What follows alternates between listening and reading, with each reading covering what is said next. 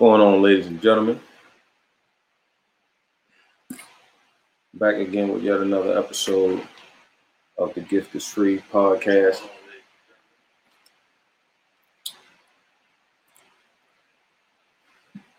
Appreciate everybody coming out, as always. People that's joining in, I like to let a couple people join in and get acquainted real quick before we get started.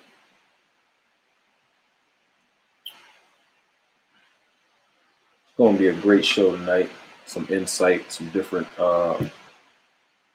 aspects of thinking, like a different way and a different wave of thinking. Tonight's going to be a different interview. I always say that with all of mine, but this one's going to be different as well. You're going to thoroughly enjoy this from top to bottom. This is a real good brother. Great interview tonight. My man Darren Smith. Known him for a number of years, man. He's just been a cool, calm, collected cat, as always, looking from the outside in, and then actually getting to have conversations and be around him. As I got older, he's a cool gentleman, and then we actually had a connecting point out of nowhere. That was a very, very, very wild. You know what I mean? But we'll get to that later on, and you'll know exactly what we're talking about when we talk about it later. But yeah, man, ladies and gentlemen, we're back again on the Gift is Free podcast. I'm Beyond Queen, and tonight I got my man Darren Smith coming on. I'm gonna introduce him right now. What's going on with you, bro? What's up, good brother? How you doing, man? Man, I'm wonderful, man. First of all, I'm appreciative. I appreciate you coming on the show, coming on the podcast and kicking some game real quick. I really appreciate it, first and foremost. But other than that, I'm good. Yeah, man, for sure. You reached out to me. This was a no-brainer. Mm-hmm. Big fan of you, big fan of the show. You know what I'm saying? So this was something that I definitely had to do. So thank you for having me on. You know what I mean? I definitely appreciate it. Facts, man. And sure. First thing I like to do when I first get people on my show, man, is just, you know what I mean, ask them what's on their mind and ask them what's, you know what I mean, right off the top of their head, if they had something that's on their mind they want to discuss and wanted to talk about. So I want to kind of get started before we give the background and everything that you got going on. I just wanted to see if there was anything prevalent on your mind that you wanted to speak about at this point right now. Nah, nothing more so than what's going on in the world. You know what I mean? The battles that we're fighting, pandemic, all of the things with, racial injustice, social injustice, and just all of those things combined is making the world a very, very complicated place to live in, and to see it, play out in front of our eyes is just something. It's just something, really, really, it's crazy to watch and it's historic to watch at the same time. We're living through something that people have never seen before, literally. Right. So, just to see it play out day by day, it's crazy. You know what I mean? So, those are where my thoughts are, where they've been since everything has started. Just trying to get through it day by day, like everybody else, trying to stay safe, just keeping everybody in mind, my family, the people I haven't seen in a while, just taking the necessary measures to stay safe, man. So that's pretty much where I've been mentally. And I feel like most people that I know have been on that same, that same wavelength. So nothing too out of the ordinary. That's where I've been at. So. Okay, man. And to kind of speak on that, man, and speak on that the pandemic that's going on right now. I know we had like a serious shutdown when everybody really couldn't even commute or go anywhere, anything. But we've kind of had still like this series where we've kind of really been like ducked off and kind of been in the house and kind of like really in close quarters. Yeah. What is something that you feel like you mastered during this time? Something that I've mastered, or something that you kind of picked up that was a little like different from what you would have been doing if you was out and about. Was it something that was you picked up that was a different skill, or was it something that you attacked? Yeah. Okay. Maybe I wouldn't say master, but just things that I've been able to, to put more focus on, being that we've had, unfortunately, we've had more time to, to do those types of things. So it's kind of, I look at those things. It's a silver lining in the dark cloud that we've been able to take time to reflect and focus on things that we may not have been focusing on with prior to this. So I mean, of course, taking the time to really to get the book together and put that out. I know that probably would have may have taken a little longer to do without this time that we've had on our hands. So I'm focusing on that. I was able to, thankfully I was able to purchase my first crib during this time. Congratulations, brother. Appreciate it. Just getting my finances together for that, and being able to do the necessary steps without a lot of the outside distractions, because I've been working from home, and I've just been able, I've just been able to do those things, taking necessary steps, because I haven't had to go to work, and I haven't had the other outside things that I'm usually out and about, going to work, just doing different things, just through your daily life. So so just focusing on those two things would definitely, I wanted to use this time wisely. So those things were definitely the two things that I wanted to accomplish during this time. You know what I mean? So so I wouldn't say master, but just those that I were, I probably shouldn't have been so direct and switch to master. You feel me? But right. Kind of just more. You got you kind of answered the question all over. Sure. That was pretty smooth. You feel me? Definitely. So you know what I mean? Kind of to I don't want to get too far, because I heard you mention it already with the book, but kind of give people a little bit of the background of where you're from and kind of what you were into coming up, and you know what I mean? And for sure. Let's say Darren Smith. I'm originally from Shadyside, Maryland.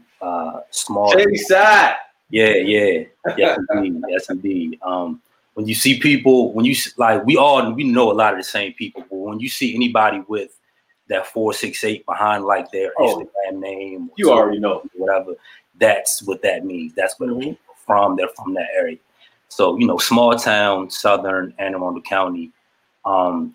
Came up, had a really really good childhood. Had a really great support system, loving family. People who were really invested in me, invested time and energy in me to see that I grew up to make something of myself. So I can't thank and the people, they know who they are. People who invested time in me, it's too many to name, but I'm always grateful and thankful for those people. But came up Shadyside, Maryland. But as I grew into a preteen, teenager, I started to I migrated kind of Annapolis and north Anne Arundel County. So I made a lot of my friends playing basketball, AAU basketball. So a lot of the people that Queen, I've known them since we were 11, 12 years old. We're talking about Kerwin Porters, the Ryan Parkers, the Dion Peters, like these guys. I met these guys when I was young, and I met them through playing sports. Nice. So I started really. I've been playing sports since I was 6 years old, but I started playing real competitive, like AAU, around 11, 12 years old, and that's when I started to kind of migrate to, like I said, Annapolis and north of the county. So I started off on a Southern Middle School, and then I transferred to Severn School. I went to Severn School for high school. Now, hold on, I'm gonna cut you off real quick. Yeah, I want to split that. I want to talk about the aspect as a different aspect. So, definitely coming up, like you play sports, and I know, I mean, the basis of this interview is about the book, but this show and this is around sports. Like, you know what I mean? All sports, primarily basketball. For sure. You played basketball coming up, and you said you started playing competitively around 11, 12 years old, and you know what I mean? During that time, it's not, I mean, thinking about it and even hearing stories, it wasn't like you was just a scrub playing. You was out there, you was giving dudes gas. You see what I'm saying? So it was like a situation where I always wanted to ask you, like, because I never got to ask you, we never been on that accord to be in that situation. But I was like, who was the player that you was looking up to? Like, who was your favorite player? Who was the player that drove you to play basketball? Like your favorite athlete at the time? I mean, coming up, You mean just like NBA players that that we see on TV, or players that we grew up watching? Of course, the Jordans, Anthony Hardaway. That was my man. If it wasn't, right next to Jordan was Penny for me. I see you rep Penny a lot. Yeah, Grant Hill. I love Grant Hill's game. Who else? Man, it's so many. You know what I mean? Of course, as I got a little older, Kobe Bryant. But all of the guys that everybody emulates and patterns their game after. I know it's funny. And when I got to high school, I wore number 14. And a lot of people don't know this, but I wore that number because of Lynn Greer, who went to Temple. I loved his. He was a lefty just like me. I loved his game. Lynn Greer, like who would be? That's what I'm saying. Like that's why I want to ask that question. Like Lynn Greer, that's different. You know what I mean? Loved his game, dog. Right. He was strong, tough guard. And I loved Temple. I loved Temple University. I wanted to go there. Like, if I could have hooped in college, I probably would have. If I was on that level, you know what I mean, I would have loved to go to Temple. I loved Philly. I loved that school, and I love that he competed in the A-10 conference. So that was where when I got to high school and we picked our numbers, I picked 14 because of Lynn Greer, because he was just a smooth lefty who could shoot the lights out. You know what I'm saying? Yes. So yeah, that was like my motivation for picking that number. But no, like I said, coming up, once I started playing AAU basketball, which was around 11, 12 years old, played for the legendary Coach Wilson, rest in peace. And that's when, when I really realized like what the game was about. You know what I mean? That's when we started to play competitively. I watched your podcast with my homeboy, my man Kerwin on here, and he was talking about how, when you got to Coach Wilson, that's when you stepped your level of play up. The competition was, I was coming from, Southern Anne Arundel County playing basketball down there. So I wasn't used to, 2-hour practices when you're 12 years old and, playing 3 or 4 games sometimes in a day in a tournament every single weekend from Virginia to Baltimore to anywhere up and down the East Coast, wherever there was a tournament. We were there, you know what I'm saying? And we would sometimes just roll only 5 deep, 6 deep, you know what I mean? But we giving people the business, you know what I'm saying? Coming from that situation too, like, because I feel like I can relate to that being where I was at in Pasadena. Yeah. I didn't even really get exposed to AAU ball until I was like 15. Right. So it was like really late. But I was playing in Pasadena for that long and being accustomed to playing around the way for that long, and everybody that came to the lake was coming from each and everywhere. Right. So I felt like I would have been fine with it, but I just felt like if I would have been into it way earlier, I would have been a little bit better off. So I want you to kind of expound on that a little bit, like how you have to come from a place like Shadyside and that adjustment that you have to make. And how it kind of drives it, because I feel like it's one and the same. Like it kind of drives you when you're in those situations and you're coming from there and you go to those city, quote unquote, you know what I mean, those places, and you got to prove yourself. So talk about that and what it was that drove you during that time. No, absolutely. It was definitely an adjustment. Coming from a small area and then going to compete against people who are just as good, if not better than you on a consistent basis. But at the same time, that's something that, if you feel like you're good and you feel like you're the best, that's who you want to play against. And we were exposed to that competition, all the time. So it brings out that competitive nature in you that you want to compete. You want to show that, like, I don't care where I'm from, I'm not a slouch at all. Thanks. You know what I'm saying? So that's it definitely brings out that side of you. Just from a day-to-day standpoint, I'm 11, 12 years old. My days are so long now because I'm traveling. Of course, the summertime we're practicing every single day. Right. So, and my mother, this was, like I said, back in the day. Well, my mother, she still works in DC. So my mother's coming home from DC to Shadyside to pick me up. Then we're driving to Severna Park to get to practice by 6 o'clock. You know what I'm saying? And then we'll practice. Being grown Yes. really makes you understand how crazy mom was going. Yeah, man. You know Those what I mean? sacrifices. You don't notice it. I mean, you kind of know it when you're young, but when you're older now and you see the things that you have to do, I mean, I don't have any kids, but just to see what people have to do to put their children in position to be successful and to keep they make sacrifices to keep their children out of the streets and to make sure they're doing things constructive with their lives. You know what I'm saying? So I commend my mother every day now for that, because that's something that I know every day she was dog tired, but she did it. You know what I mean? Yeah. And not only that, exposing me to a higher level competition and bringing out more play, better play in me.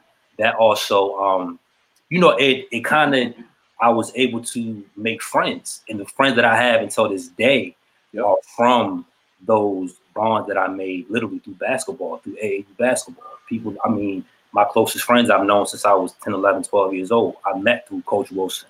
I met through playing Savannah Park AAU basketball in 3D, and going on those long trips and tournaments and YBOA, AAU, and sleeping in the cars together, and all of us in our coach's living room, and we sleeping in our uniforms because we just played at 8:00. We get home, we got a game the next day at 10. You know what I mean? Those sorts of things, like it builds that brotherhood, it builds that camaraderie, and those things are, those memories are priceless. You know what I'm saying? So above all else, that's the one thing that I cherish about about coming up and playing in those competitive fields, with just the bond and the friendship that I made. You know what I'm saying? Of course, we were all competitive and all wanted to win, but it was just a brotherhood that we had. Facts. And anybody who was fortunate enough to play, competitive AAU, they can attest to that. You know what I'm saying? So that's a common, like, in like, you speak on the bonds and the relationships that you built through sport. I feel like in Anne Arundel County specifically, I mean, I know it happens throughout a lot of different places, but I know our county specifically, and even close counties, your PG counties and your Baltimore cities and your Baltimore counties, like the relationships, you can establish a relationship with a tree of people through playing sport. Yeah. And that is something that I really feel like in our county that was like really, really helpful for us. Like if we didn't have sports, like it would be kind of hard to establish relationships with people. Like, you know what I mean? Being from where we were from, like, you know what I'm saying? Like, that was guys that were from up road and from down the road, they're not going to be checking for a guy from Pasadena or a guy from Shady Side or right, you know what I mean? Right. It was a beautiful experience coming up to establish these relationships with the people that we came up with. For sure, absolutely. I'm glad you spoke on it. And that's coming and where I'm from, it's a small town. So it's anything that anything you want to do at a higher level, whatever it is, all of the resources are Annapolis and north in Anne Arundel County. So once you get below Annapolis, once you get into the Edgewaters and the South Rivers and the Dills and the Churches and the Shady Side, the resources just become just less and less because it's just less people. You know what I'm saying? So anything that you want to do, like, is you gotta. I don't want to say anything, but if you want to compete at a higher level, if you want to be exposed to more, it's in your best interest to you have to migrate and see where those different resources, no doubt, in that different level of competition. You know what I mean? Like there's no Lake Waterford League in Shady Side. There's not a Truckman Park League or Wild League in Shady Side. So everyone has to migrate in order to be exposed to different things. You know what I'm saying? And I think that's something that my mother saw just at a young age. Like, okay, you gotta get out, because this area is not gonna. It doesn't have enough to keep you here. So we have to get you out to where the resources are and to where the different things and expose you to different levels of competition and just expose you to different facets of life, period. Because I'm from Shady Side all day, but it's just, that's just the reality of the situation. Yeah, no, that's a fact. That's just what it is. Like you said, it is what it is. Now, the thing about it is, I heard you just say this a minute ago, you got to look out and look beyond, was coming up, was sports one of the only goals that you had? Just because, like, you know what I mean, you were really into sports. I could tell, like, you know what I mean, just knowing about your background. I know, but just to kind of give them a little glimpse of it, was sports really just the primary thing that you were motivated by at the time, or what were kind of some other things you wanted to do when you were young? Nah. I mean, I always, I mean, of course, sports was it. You know what I mean? That was, you know, what my focus was on. That was when my first love lied. But you know, I always wanted to go to college. I always wanted to be a person of substance and to be a person that was more than just whatever, dribbling the basketball, running with a football. I wanted to be known for more than that. And that's something I'm still continuing to strive to do. Right. And but at a young age, like that was instilled in me to, you know, you got to get an education. Yeah. Like, school, we don't play around with that. You know what I'm saying? So, and that was one of the deals my mother made with me coming up. Like, as long as you take care of what you have to take care of in school, you know, I'll make sure anything you want, if it's within my power to get it, I'll make sure that you have it. Yeah. That's your side of the deal, to make sure you handle what you have to handle in school. Make sure you get good grades. And you took care of that.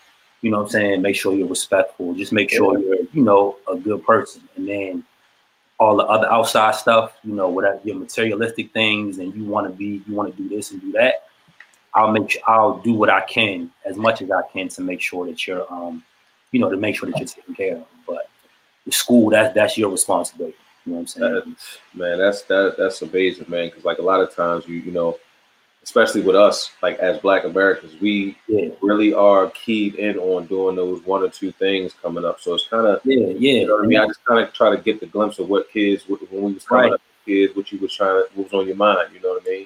And I never, so two things. I always wanted to be well-rounded, you know what I'm saying? Yeah. So I wanted to be, you know, good at basketball, good at football, but also good at grades. Like, you can do all of them and still be cool, still be, you know, still be cool in school, still be likable, still have friends. You don't have to, like, I never thought, you know, being a dummy was cool. I never thought that, like, not doing your thing in school was cool. You know what I'm saying? That was never the type of time I was on. And for two, I mean, I always looked at myself, even now, I mean, I always looked at myself as a realist. Like, just, I knew I was good. Don't get it twisted. You know what I'm saying? I knew I was good at all the sports I played. I was good at basketball, good at football coming up.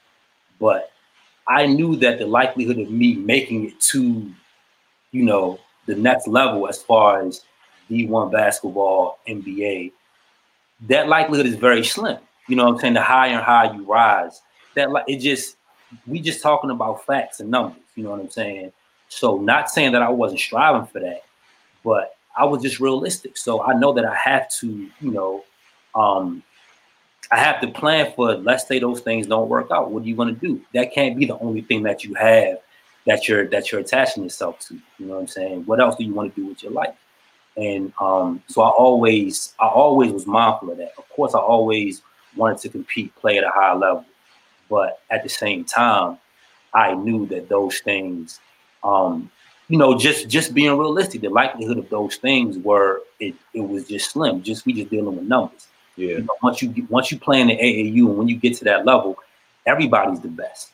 Yes. From wherever they're from. You know what I'm saying? Yes. That's coming out of Shadyside when I was young. But you got the best coming out of whatever state you're in. You know what I'm saying? That's who you're competing against. You can still do your thing. But just the numbers, as you grow older, the numbers shrink. It's just a numbers game. You know what I'm saying? You got to be cognizant of that. You know what I mean?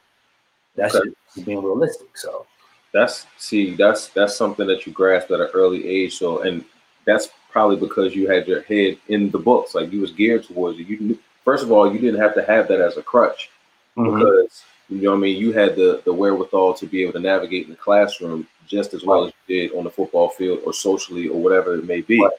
So now you're coming through elementary and middle school. I know we dove into that for a long time, but high school is kind of because it's going to be a two-part. I'm going to come back to the high school part in a second. I want to ask you about something that I actually saw. But you get to high school and you go to Severn School, you said?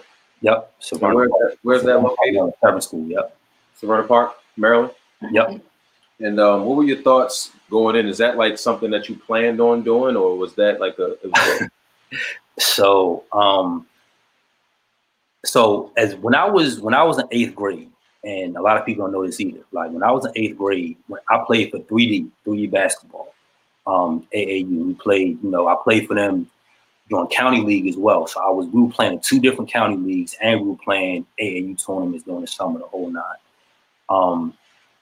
So we had a scrimmage. My 8th grade 3D team, we had a scrimmage against DeMatha, right? And I think we scrimmaged their far soft team. You know what I'm saying? And I did my thing. Don't tell me you guys ready to say. Don't tell me you didn't coach them. No, I did my thing. So from there, DeMatha they were interested. You know what I mean? So long story short, okay, as I was coming out of 8th grade going into 9th grade, I had interest from DeMatha, I had interest from Spalding, from Coach Burley, you know what I mean, and from Severn, because my AAU coach, Coach Tank Duckett, he just got the new job as the new athletic director at Severn School. Okay. Yeah. And he was only 30 years, and like I look back on this now, you know what I mean? He was only 30 years old when he got that position, which is, you think about what you've done at when you're 30, 31, 32, and that's just turned 30 a couple weeks ago, yo. Right, exactly. You know what I'm saying? So he got that position at Severn School as the athletic director. He was going to be the head basketball coach. So he wanted to get as many of his players, or just the nucleus of his players from 3D into Severn. You know what I'm saying? But once I got interest from DeMatha, I was like, man, that's what I was. Yeah, we want that. Look, I was like, I think I want to be a Stag, Joe. You know what I'm saying? Like, yes, I want to be a Stag. Like this. Yeah. You know what I mean? This is a basketball powerhouse. Like, man, everything powerhouse. Absolutely. Everything powerhouse. Everything. For sure. Right. So I took tours of DeMatha, took tours of Severn, you know what I mean? And it really just came down to the trust that my mother had in Coach Duckett. You know what I mean? He had been coaching me since I was 11, 12 years old. He watched me grow up, instilled a lot in me. I owe that man till this day. Yeah. But it was still in my mind. I wanted to go to DeMatha. I remember one night my mother just said, I think you're gonna go to Severn. Like, and I was like, in my mind, I'm like, damn. But I'm not the one to argue. You know what I'm saying? Yeah. No, I understand. I totally understand. And of course, now looking back, that was the best decision to make. Just from what I gained from there, in the classroom as well as athletically, just the people who just poured themselves into me. You know what I mean? Their time, their energy, their wisdom, their guidance. You know what I mean? So that's how that decision came about. It wasn't up to me. It was more so up to moms. You know what I'm saying? But ultimately, like I said, you gotta trust her with the right decision. Yeah, she does. She more times than not. You know what I mean? I'm not even gonna say more times than not. Mostly every time they're gonna make the best. Yeah. You know what I'm saying? And I wasn't some people, like Kerwin told me to this day, like, man, you should have went to DeMatha. And we still laugh about it, but my mother made that decision and I don't regret it. You know what I'm saying? It was definitely, I know we're going to get into this more, but it was definitely an adjustment, but it was, I definitely don't regret that decision at all. So I was going to say, you could go to it now, because that was going to be the next question I asked you, like the adjustment in going to a school like Severn School. I had one of my closest friends, AJ Mann, he went to Severn School. My man. Yes, sir. You know what I mean? So I only know it from the perspective of him going. So, but kind of talk about your experience and how it was when you first got in there and got acquainted with that school. Yeah. So I tell this story a lot. When I first got there, well, one of the good things was that I had already met I had met two of my close friends, my closest friends for this day, Jamal Jones, Dion Peters. We had already met prior to me going to Severn. Mm-hmm. Me and Dion had just played on the same AAU team in 8th grade. He came on and played with us for 3D. The summer of before I was going into 9th grade. And I met Jamal. We were playing in the Lake Waterford League that same summer. So once I saw that they were going to Severn, I was like, all right, okay. You know what I mean? There's some familiar faces. And I hadn't even known that Jamal had already, he had been going to Severn since middle school. But that helped a little bit. But just literally my first day, Queen, I remember my first day, I was like, "Ma." Afterwards, I said, "Ma, I don't think I can." I was like, "Oh, it's different right here, Ma." Yeah, I don't know. I don't know about this. You know what I mean? Because it was just so different. And not even from the racial aspect, because I come from Southern Anne Arundel County, so that's majority. That's right. And Anne Arundel County, period, is you in the mix with it, right. But just coming from where I was from, I had my entire family went to school. All of my cousins went to. If I didn't go to Severn, I would have went to Southern High School. So all of my family went to Southern High School. All of my cousins, and I was hanging with my older cousins back then. I was in 8th grade. I was hanging with 10th, 11th graders. And I felt comfortable because these were my family. You know what I'm saying? Just going from that to going to a place that's one, majority white, and two, I just really didn't know. I didn't know anyone other than the two people that I had met previous, Jamal and Dion.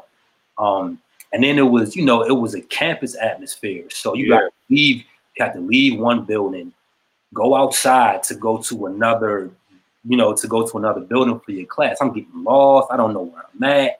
I don't know anybody. You know what I mean? I just felt out of place. And I was like, I don't know. She was like, man, just give it some time. You'll get adjusted. You know what I'm saying? And she was right. I was able to, to get adjusted to the environment. And overall, it ended up being definitely a good experience. You know what I mean? It was just, whenever you start something, it's an adjustment period.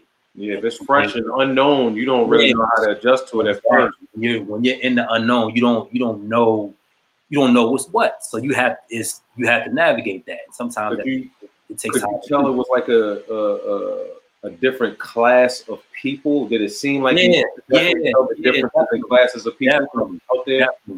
Definitely. That's something I always knew I would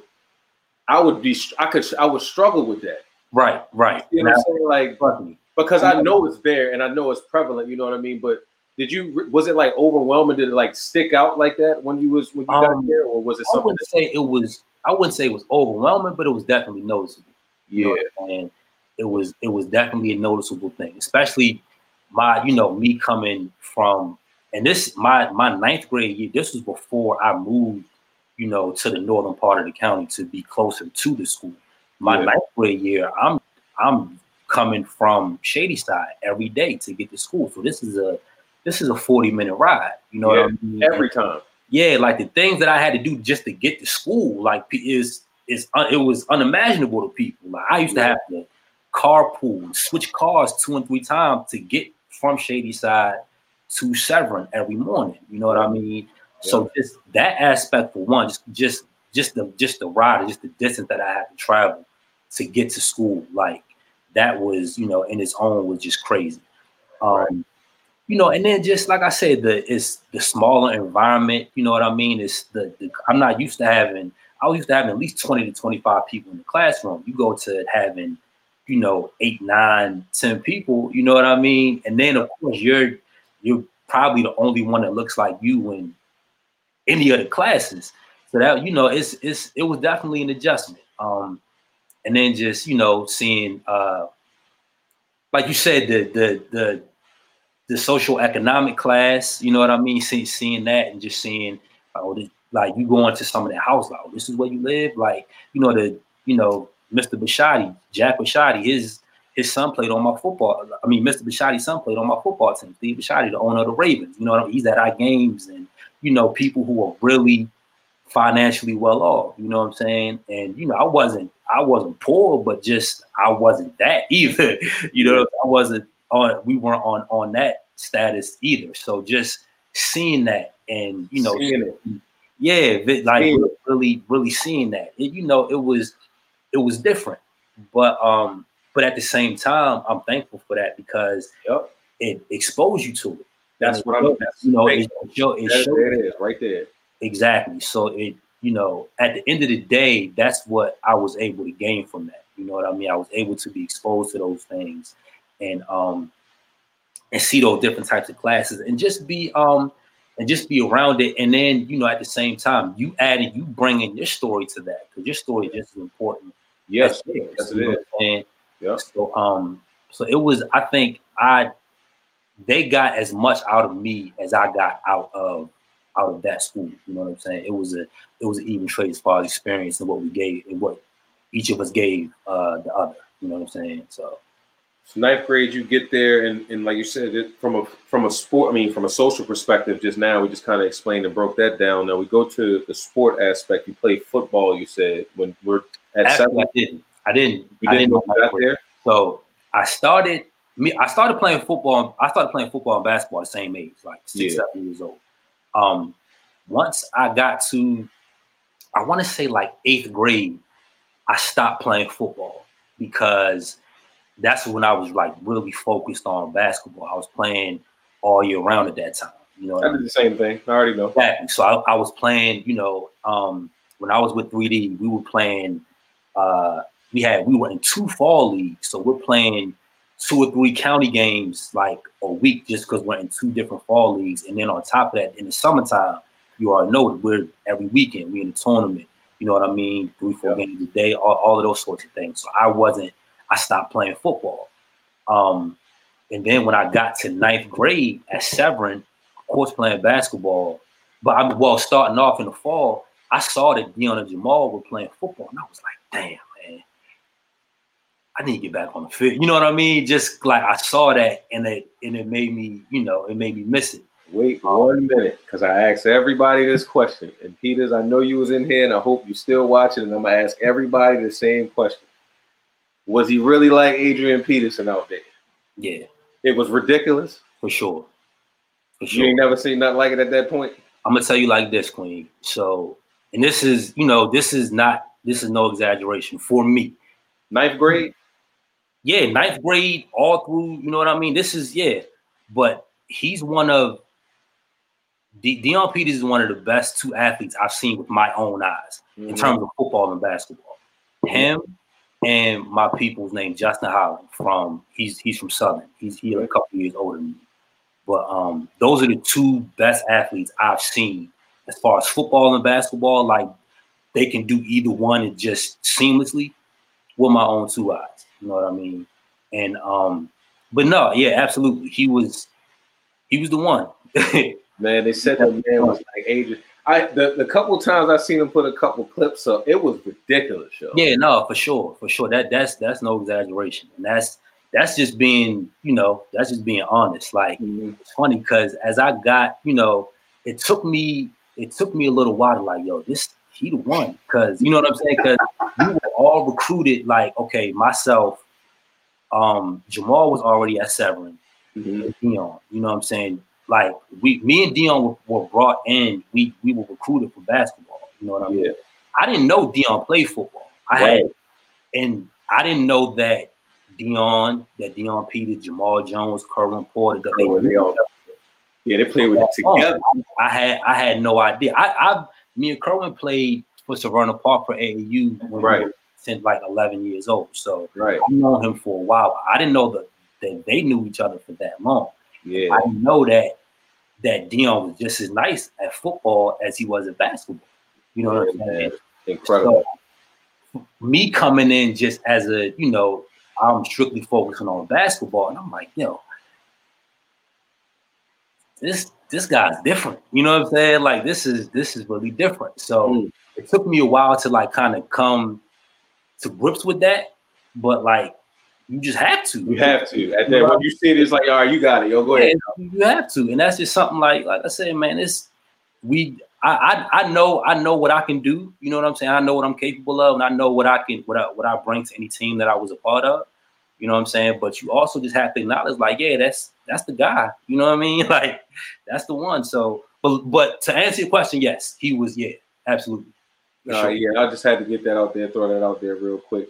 And Peters, you better come on. Just come on the show so we can talk about it. Shout out to Pete. But like I said, we want to get back to your point. You said you saw them playing football, but you still didn't make that commitment to get back on the field, and you focused on basketball. So were you more so just kind of gearing up to just be ready to play basketball throughout the high school career, starting in 9th grade? So initially, yeah, I was just gonna play basketball. But then after my 9th grade year, and I just saw I saw the JV team. Deanna Jamal was on the JV team. They probably should have played varsity in 9th grade, but you know what I'm saying? They went 9-0, 10-0, and I'm like, man, I need to get back on the field, though. Like you know what I'm saying? Once you see people who are doing it, and I started playing both sports at the same age, so that's when 10th grade is when I picked football back up. So okay, I started, I played football. I started back playing football my sophomore year. We went. Where did we go? I think we went 9-0, 10-0. But I was on 10th grade JV since I didn't play my freshman year. Mm-hmm. They had to put me on JV for my sophomore year. So we went 10-0, and so yeah. Then I kept I picked playing football back up. Okay. Okay. So you're juggling through sports after 10th grade. Would you say you were more so kind of locked in on sports, or more so school, or was it split in half still? No, I was still split. I mean, it was just, I knew I couldn't have one without the other. You know what I'm saying? Like I couldn't at Severn, like you can't just, I mean, everybody plays a sport at Severn, but your academics that's your number one priority. You know what I'm saying? So I know that I have to be in the books, and I have to do my thing in the classroom. I'm not even saying that I was a super stellar student. I did good, but just, I just took it serious. You know what I mean? I know that this is the vehicle that I have to take in order to get a higher education. You know what I'm saying? So just taking school serious. I'm not saying I was like I said, I didn't graduate with a 4.0 or nothing like that, but just, I wanted to do well. You know what I'm saying? I wanted to do good in school. Like, I just didn't want to be an athlete, but, not be known for doing his thing in the classroom. You know what I'm saying? I definitely wanted to be known for both things. So the reason why I asked that, and I asked, like I said, I asked everybody this question, like along this time, like 9th and 10th grade, it's kind of when you're kind of figuring out who you are as a young man. You know what I'm saying? You're figuring yourself out, and you're trying to figure out what's going on. And the thing that's kind of reoccurring is you always had this plan. You always had the foresight to know that you're going to get a higher education. Yeah, sure. So, I mean, it's kind of already been answered, but at this time, how serious and to what depths were you thinking about college? Did you have one in mind? Did you have a major in mind? I don't think I had a college foresight in mind. Well, like I said, when I was in like 8th grade, I thought I was going to college to play. Yeah. I wanted to go to school for basketball. So yeah. I had my eyes on. I was setting my sights high. Like I said, I wanted to play at Temple. Yeah. At, Georgetown. Yeah. You know what I'm saying? That's what I'm saying. I gotta ask these questions. Yeah. It kind of formulates, and you can kind of get a picture of where this person is because of these type of thoughts that are formulated at this time. Right. So it's not I'll be asking, like, and people will say, like, man, I had the Georgetowns and the Dukes. Like, man, of course. Like those schools were definitely places that, you setting your sights high. You want to hoop. You want to be on a team. You want to play D1. Of course, I mean, if you're playing a sport and you're good at your sport, you want to go to the highest level. You know what I'm saying? So that was always something that I aspired to do. Yep. But I also knew realistically, I have to have a real plan in terms of like what I want to do in order to be a successful person and to make a good living and to be a well-rounded individual. So to kind of, one second, I might mean to cut you off, but this is the meat and the potatoes to that question. What was it that you saw, or what was it that you went through that kept you geared on that and that alone?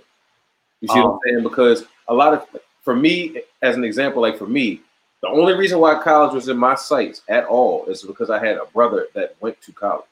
Right. I've seen it from my own eyes. I went down there and I saw it. I visualized it. And once I saw that, I knew it's like, okay, you can go to college. You know what I'm saying? And this is how you got to do this, and this is how you got to do that. But what was it for you that you saw or kept you on track or kind of led you to get to where you got to that mindset? Because you're talking about this from elementary school on to 10th grade now. This is from like middle school on. This is a constant thought. So what was who laid that thought? Who laid that plan out for you? What was it? That's a good question. And it wasn't anything in particular. Of course, I mean, my mother instilled that, just, getting a good education. But honestly, it was just me saying, like, I've always just wanted to be just well-rounded. I've always looked at myself as like, I don't consider myself as ever being the best at anything, but I've just been good at a lot of things. So I take pride in just wanting to be well-rounded. And even as a youngster, like, I mean, one of the superlatives that I won, like, most well-rounded in the 8th grade. You know what I'm saying? Like, when I was still at Southern High School, like, that's one of the superlatives that I won in the yearbook and shit. So I just looked at that like, yo, I want to, like, just be good at everything. Like, I can be a good athlete, I can be a good student, and I know the combination of those things can propel me to something greater. You know what I'm saying? Like, whether it be college, like, whatever it is, I know that the combination of those two can propel me to something. So I don't want to be just an athlete. I'd be one of the best athletes, but I can't play because I'm ineligible. You know what I'm saying? And I've seen that with a lot of players, a lot of my friends, a lot of people that we know who are great athletes. The books is what tripped them up. Yep. You know what I'm saying? Like, that's something that, and I just like, no, that's not, because you can't, you're not going to be able to show your talent on the court or on the field if you're ineligible. Yep. That's plain and simple. 1 + 1 = 2. You know what I'm saying? So if you can't pour that 2.0 or whatever, like, that's you're not playing. You know what I'm saying? I learned that the hard way, my 9th grade. And literally, I mean, and you and me both, when we've seen people, that's been their downfall. Just, man, I ain't, and then you don't want to hear that story. Like, you hear that story, like, man, so and so was better than him, but he ain't had the grades, and he ain't. All right, so whose fault is that?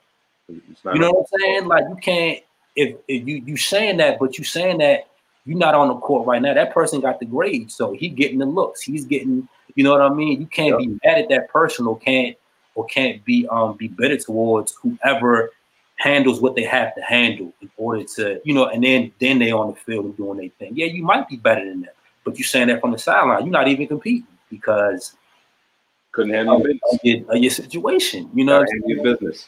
Exactly. Like, and that's something that you should.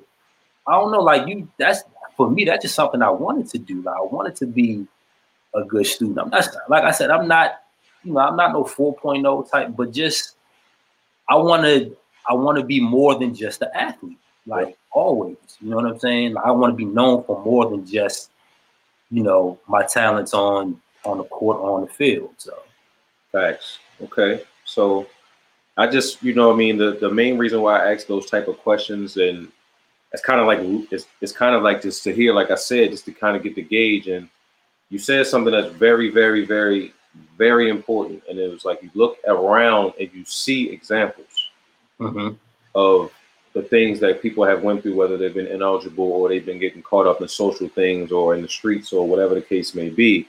And you see them get tripped up, and we see that around this way a lot. You know what I mean? Not to say that I haven't done the same or been close and tripped up at certain points or whatever, but it's just certain things at certain times you see it and you just kind of get yourself away from it. The main reason why I asked that is because we say separate yourself at the end of every show. So I feel like at this point, the separation for you was just understanding. Would you be able to, you know what I mean? You understood early, and you separate yourself in that aspect, and that's kind of a different approach than anybody else on here, because I have sports people on here, a lot of athletes. So I just kind of get, I mean, not to say you're not an athlete, you know what I'm saying? Just get that like you say, you got it in there. You feel me? Absolutely. But it's more so like they'll talk about, you know what I mean? I had to go and bust my ass in the gym for this amount of hours, or I had to go do this or do that. But you just had the level of understanding and wanting to be well-rounded in all aspects, and that's very commendable. I respect that a lot. Yeah, for sure. So to get to the next point, and like I said, you're getting to know yourself 9th and 10th grade. Now at 11th and 12th, you can kind of talk about both. You know what I mean? Going into 12th once we talk about it. So 11th grade is I'm playing. I played varsity football. I mean, played varsity basketball at 10th grade. So this would be my junior year playing. My second year playing varsity basketball. First year playing varsity football. Had good seasons. Definitely had good seasons in both. Basketball, I did. I did well, but I didn't. I wasn't as consistent as I wanted to be. You know what I'm saying? Yeah, definitely. So that was one of my flaws. I didn't play at my consistent highest each game as I should. I said, but both seasons we did well. Football, I think we split our championship with one or two other teams.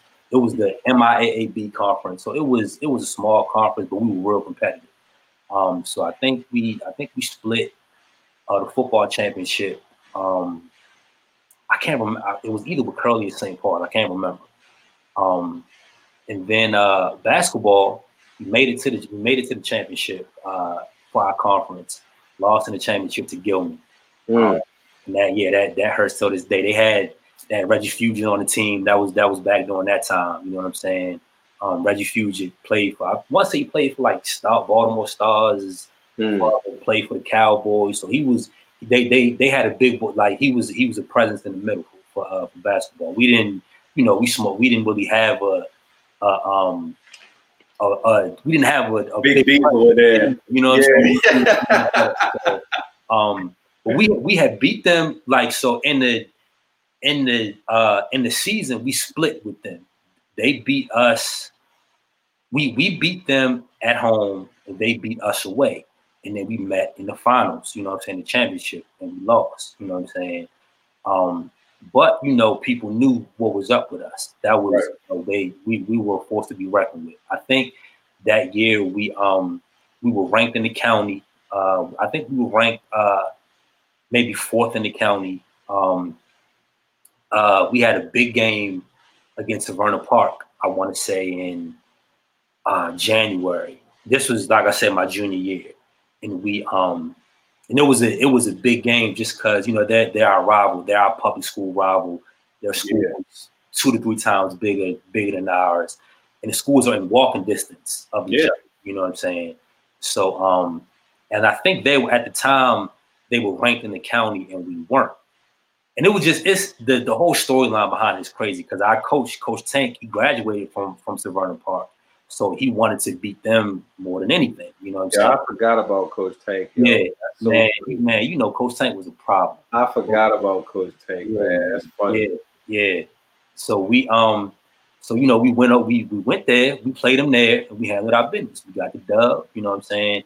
That was like one of the biggest moments I had in my high school athletic career. Like I had my page, my picture on the front page of the sports section, for that game.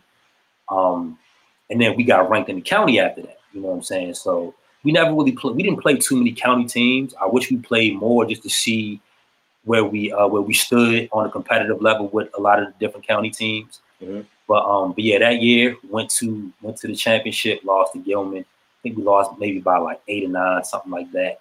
So yeah, that was tough.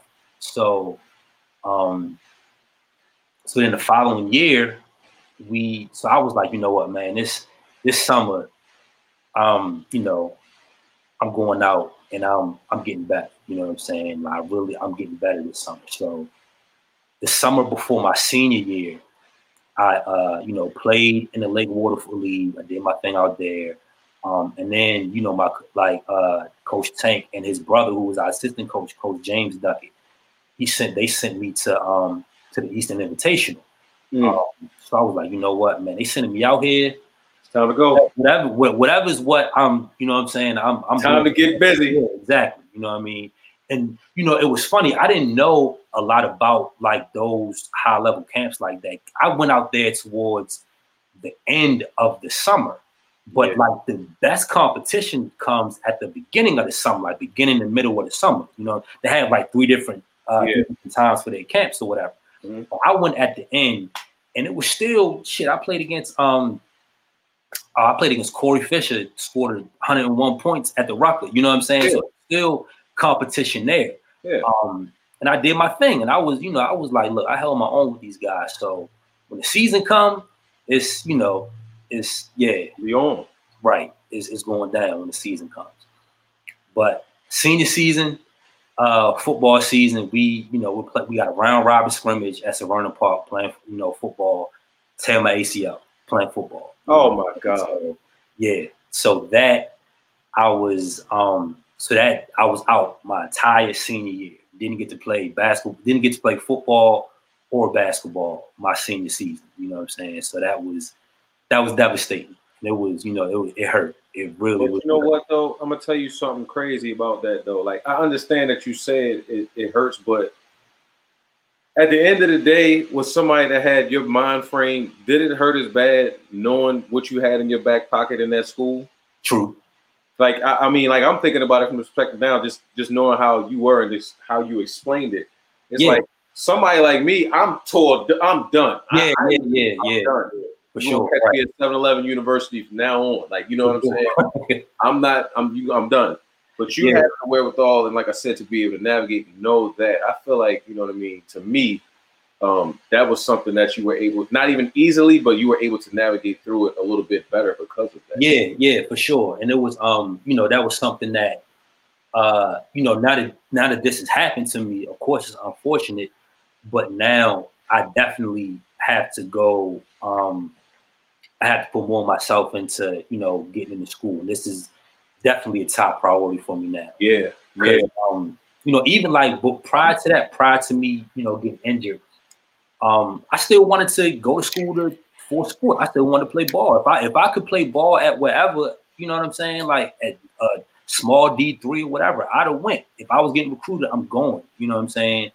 But like all things happen for a reason, and it was a blessing in disguise, because if that were to happen, I may have hooped at whatever school, D2 school, D3 school, but I may not have been able to get into, had the things that I was able to do. Like, I may not have been able to experience Howard University or get to those, to see those types of things and have those types of experiences. Yeah. So yeah, it was, and that's the thing. Like when I was like still playing, I wasn't really as focused on getting, as far as like filling out college applications and going through the process of actually getting into school. Yeah. I was kind of lazy with that. I was kind of lollygagging with that. I just figured like, all right, man, I'm gonna get picked up by a school, somebody, you know what I'm saying, something like that. But then once I got injured, I was like, damn, I really gotta you know what I'm saying, put some pep in my step to like, I want to go to school. So if I want to go to school, and that's something my mother was like, Darren, like, she was like, if you want to go to school, like, what are you doing? Like, you're not filling out no application. You know what I'm saying? Like, you have to like take this serious if you want to go. So that's when I started like, putting it in my mind, like, okay, like, I'm not going to school for no sport. I just was realistic. I'm injured. You know what I'm saying? Like, I only had like a couple colleges reach out to me, like 1 or 2 schools reach out to me. So like, you got to be realistic. So figure out where you want to go to school, why you want to go there, and put forth the effort in trying to and to get to those to get in. So that's what I did. Okay. Yeah.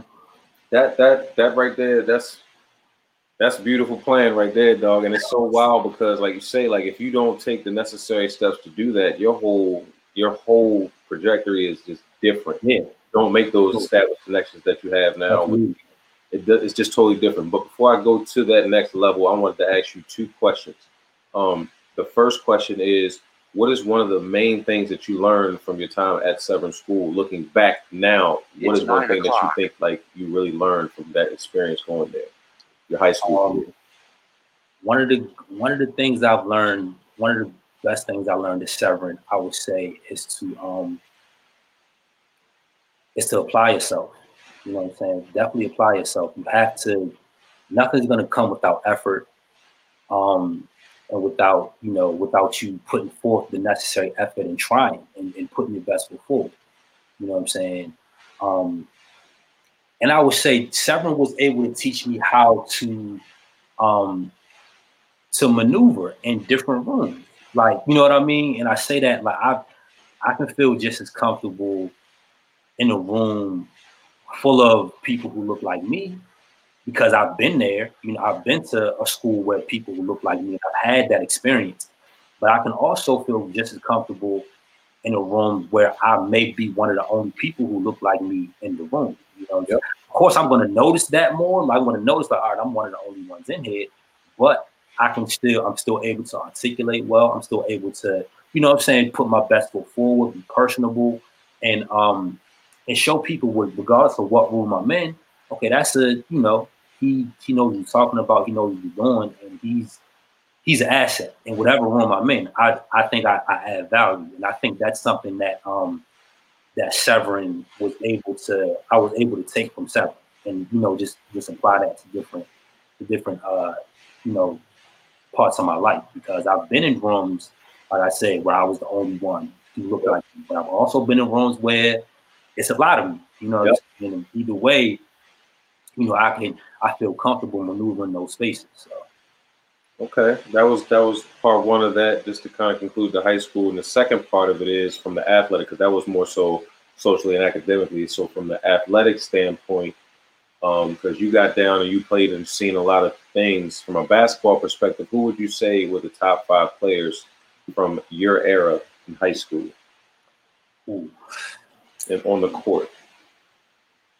So the players who were in high school when I was in high school? Yeah, just like your era, your general era, like maybe somebody that might have been a year out of school, like, you know what I mean, a year ahead of you, you know what I mean? Or okay, in your era, you know what I'm saying?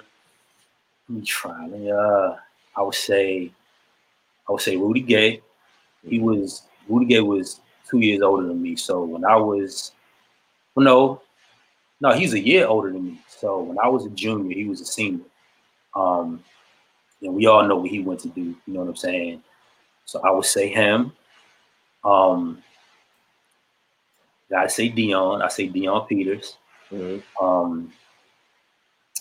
Who else? I gotta say my man Justin Highland. He was 2 years older than me. My man from down the way from Southern. I would say him.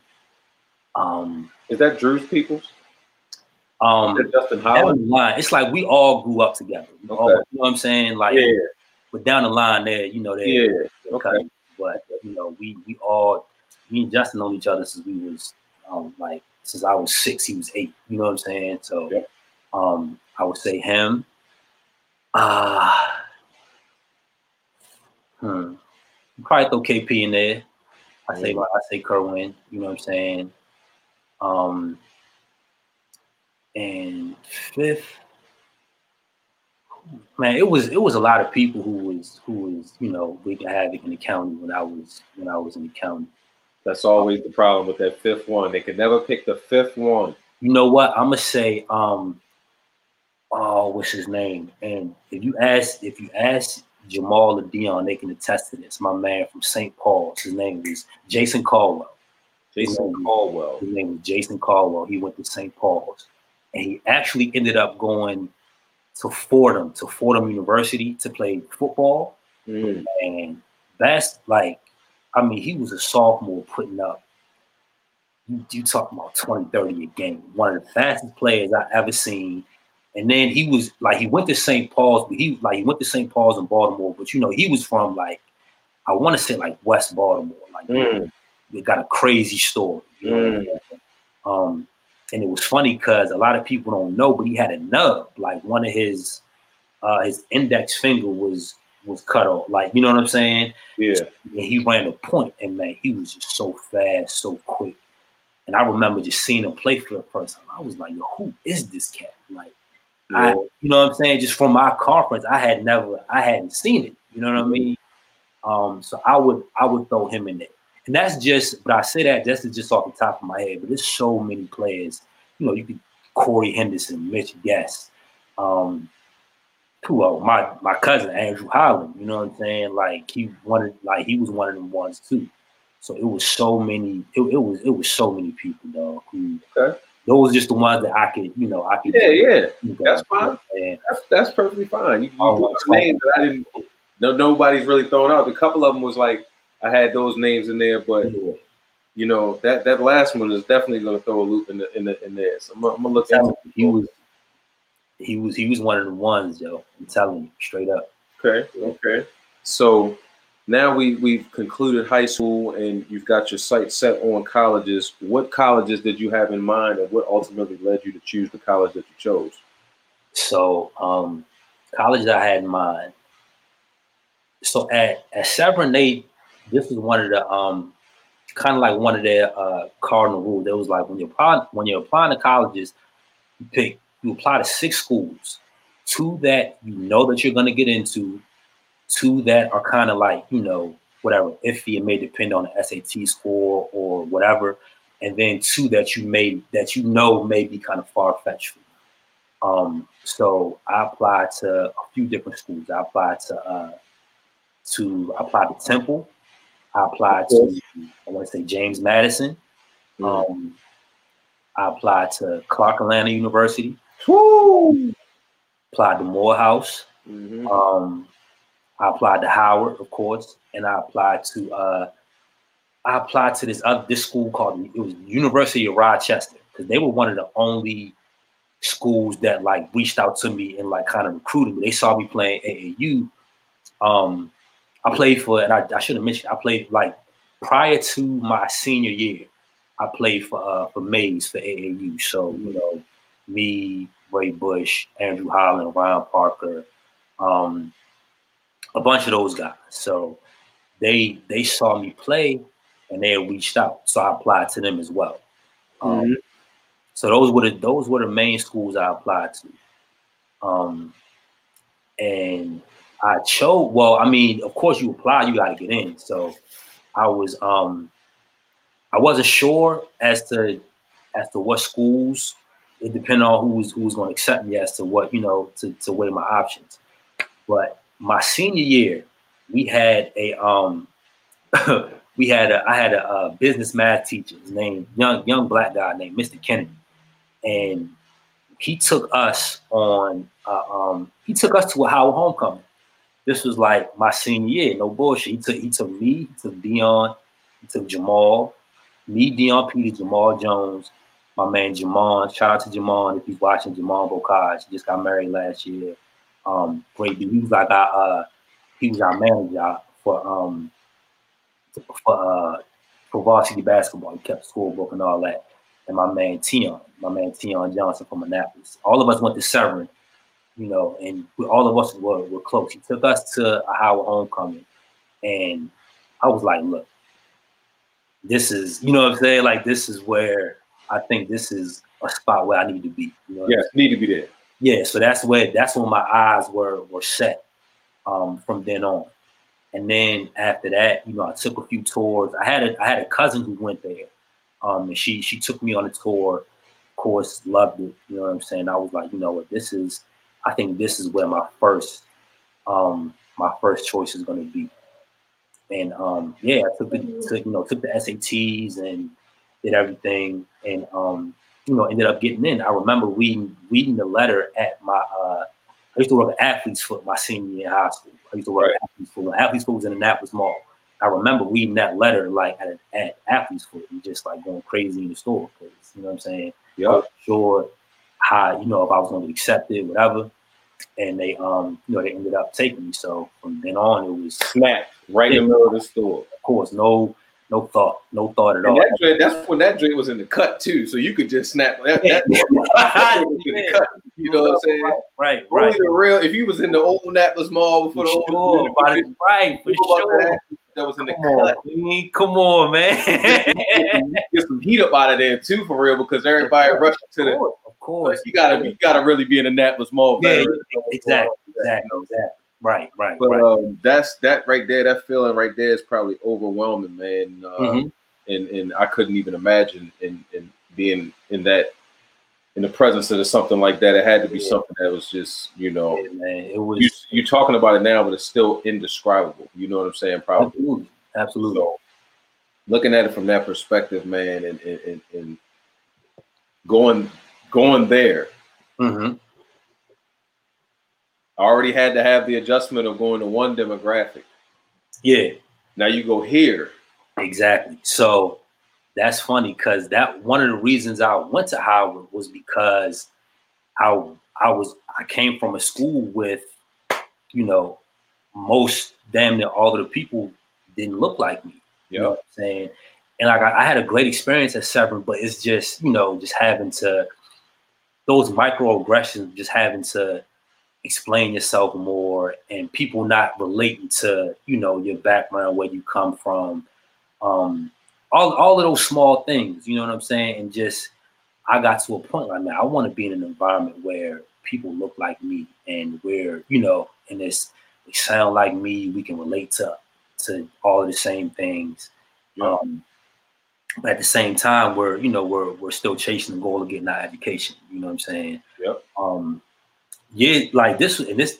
Well, let me fast forward a little bit because one of my cousins, his wife, we were speaking about this one time, and she made such a dope statement, and it makes so much sense. She was like, I feel like every Black person needs to have a Black experience where you're around the people that look like you, whether that be the neighborhood that you live in, the church that you go to, the school that you go to, your job. You need to have an experience where, where you're the majority. You know what I'm saying? Because it'll help you frame things different, and it'll help you, not be as standoffish with your own people. You know what I'm saying? So years later, when she said that, it made so much sense, and because that was one of the reasons I wanted to go to. I made a point to go to Howard because, of course, I'm around my family, like, you know what I mean. But just being around people who are like-minded, of the same age and the same values, and we're chasing the common goal of bettering ourselves and getting to higher education. It's crazy to see.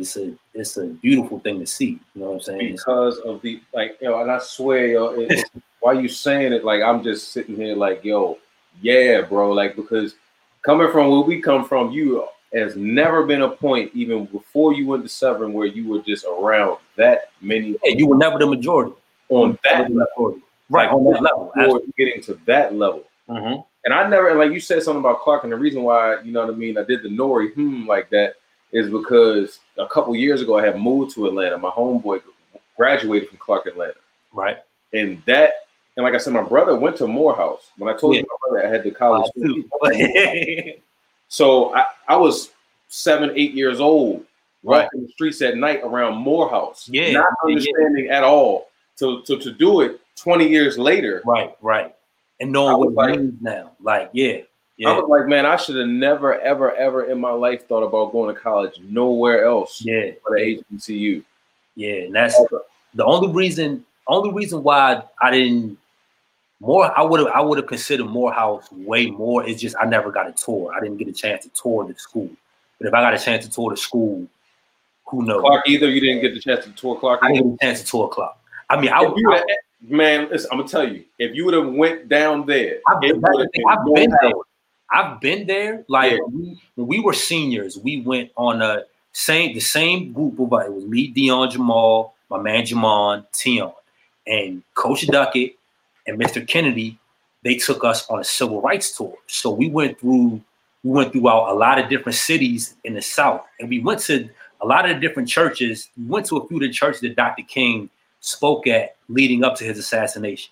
So we were in Memphis, we were in Atlanta, we were in Mississippi, like we were in Clarksville, Mississippi. We went through all of these like different cities. So when we were in Atlanta, we were able to walk around the Clark Atlanta campus and see. So I know what it's about, and I got cousins, one of my cousins went there. So I know what's up.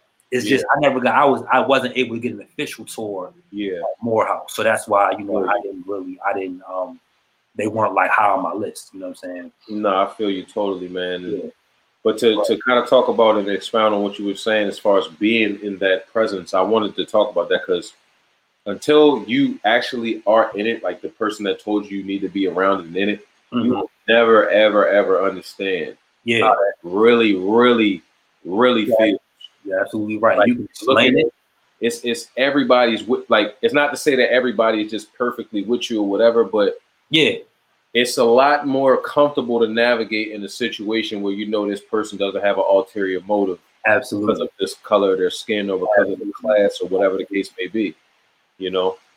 Absolutely, and that that's like to wake up and go and be on campus every morning, and you see, all right, they got the same goals I got. They look they look like me, and they have the same goals I have as far as attaining a higher education and doing something dope in the world beyond this. I wasn't surrounded by that. You know what I mean? Coming up, like I had my family, of course, and I'm very extremely close to my family, so I had that Black experience. But seeing people who who you don't know, but they look like you, and they're looking and they're striving for the same goal, there's something powerful in that. What I'm saying? Really, really powerful in that. So just being exposed to it, and seeing it on a daily basis, it does, it does something to your psyche. You know what I mean? Like this is what Black excellence looks like. Yep. What people who look like you but got a head on their shoulders and striving to do something. This is it manifested. You know what I'm saying? So no, it was incredible experience. Absolutely. Okay. And you wound up staying there for 4 years and graduating on time. Yeah. Yep. And that's one thing that I also saw how I saw people, well, just I don't even want to say how, just college period. Like people fall in love with college. Like in terms of, what I'm saying? You see people there at 6 years and shit like that. I'm like, nah, you know what I'm saying? Like I get it. Like this is dope, and this is the closest thing to what a dream is. But gotta grow. I'm full and I'm out. You know what I'm saying? Like I'm not. The reason why I said on time is because it's hard to do. Like you got to think about it though. Like not from that perspective, because I'm thinking about it. Like I said, obviously from an athlete's perspective. So from an athlete's perspective, it's kind of hard. So to hear somebody do it in 4 years, to me, it's like, man, you was on that tip for real. Like you was really, locked in. Right. But also everybody does things at their own pace. So what I mean by, it's like I didn't take any time off. Like some people because I got people who, they took their time getting their degree, but they still got it, and like that's great to do. There's nothing wrong with that. Like there's people, they go for a semester. All right, I'm gonna take the semester off and work. I might need to raise some money, like what I'm saying, whatever their situation is, but they continue on to get it. So in no way am I knocking. I'm talking about people who fall in love with the atmosphere of college, so they kind of stray away from what the main objective is. You know what I'm saying? Yep. Like the Van Wilders and shit. Like, you in college for like 6-7 years. Like, no. If you you can take your time to get your degree, but you also have to be productive while you're doing that. You got to take a semester off, and all right, take a semester off, but you working and you come back and then you piece everything together until you get it. I'm talking about the people who, like I said, who were in college like 5, 6, 7 years and just like you just bullshitting through. Like that's not, you know what I mean? I know what my objective is. I got to do my 4. I got to get out and continue on with my life. You know what I'm saying? So okay. So now you go ahead and graduate from there. And what did you graduate? What degree did you get from there? Psychology. I got and psychology. Okay, you got a psych degree.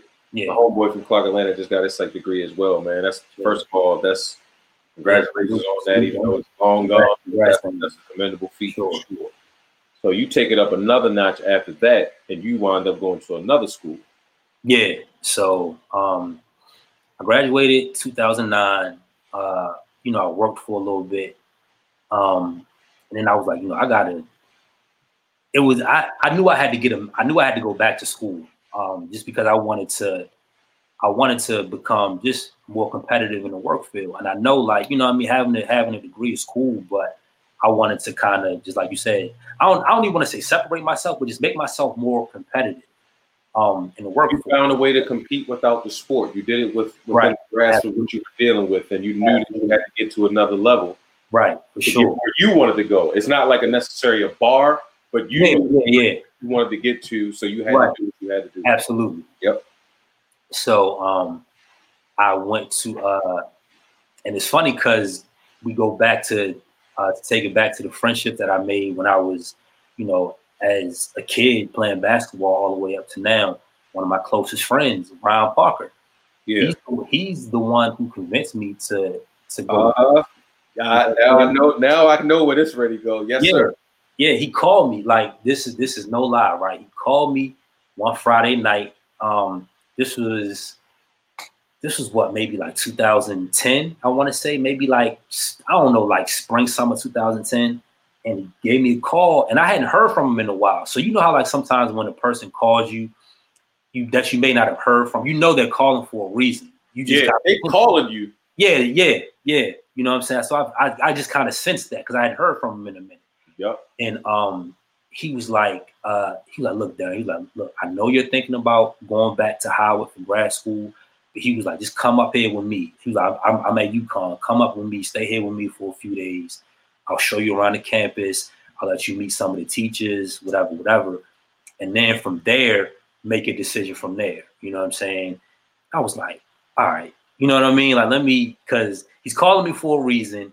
This is something I've never, ever had any thought on going to Connecticut ever in my life. Like, ever. You know what I'm saying? So I was like, all right, this is something I can just, I can do. So we made the arrangements. I went up there with him, stayed with him for maybe like 3 or 4 days. And he showed me around, showed me the city, talked to some of the professors. And I was like, man, you know what? Because I had never, up until that point, I had never like been away from home, like really been away from home. Yeah. Like, I've always been away, but that ain't away. We can go there. Yeah, right. You know what I'm saying? I had never been away from like Maryland, DC area. So I was like, this would give me a chance to, you know what I'm saying? Like, go up here. I can, get my degree, but I can also like have the experience of really like living on my own and, you know what I'm saying, doing that in a new city, in a whole new city.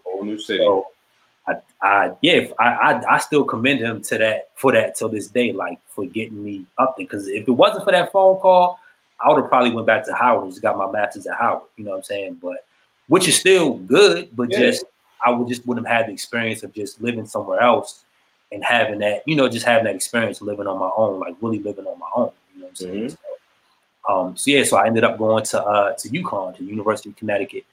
And I was up there from 2011 to from the fall of 2011 to the summer of 2013.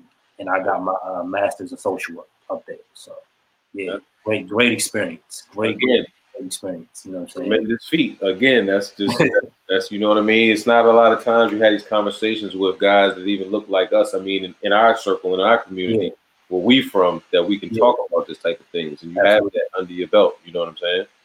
Absolutely. So you leave from there. Do you wind up going back to another situation, or did you wind up kind of working in the work? No, so after that, I just, I was like, I'm home. I'm gonna just start my career. You know what I mean? So I started.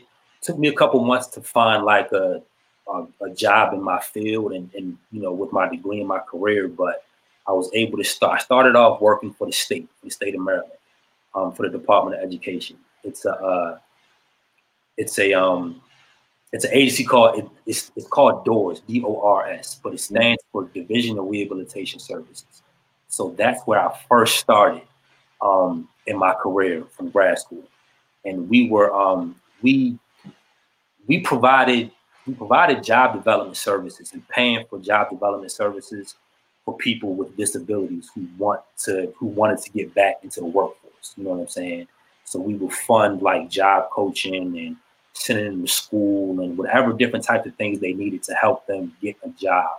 We funded those things. You know what I'm saying? So that was my first like career job out of grad school, and I was there for about almost 3 years, and I learned a ton, and I was exposed to a ton, and that helped me. That job helped me so much in getting into where I'm at now. You know what I mean? So, absolutely. That's what's up, man. And it seems like you say you got your master's in social work, and you seem to want to help people. Like that's just, you know what I mean? You want to give back in that form and fashion, and people don't understand how hard it is in that field, because people look at it like you're dealing with people, but at the end of the day, sometimes you wear those emotions home. Like sometimes absolutely.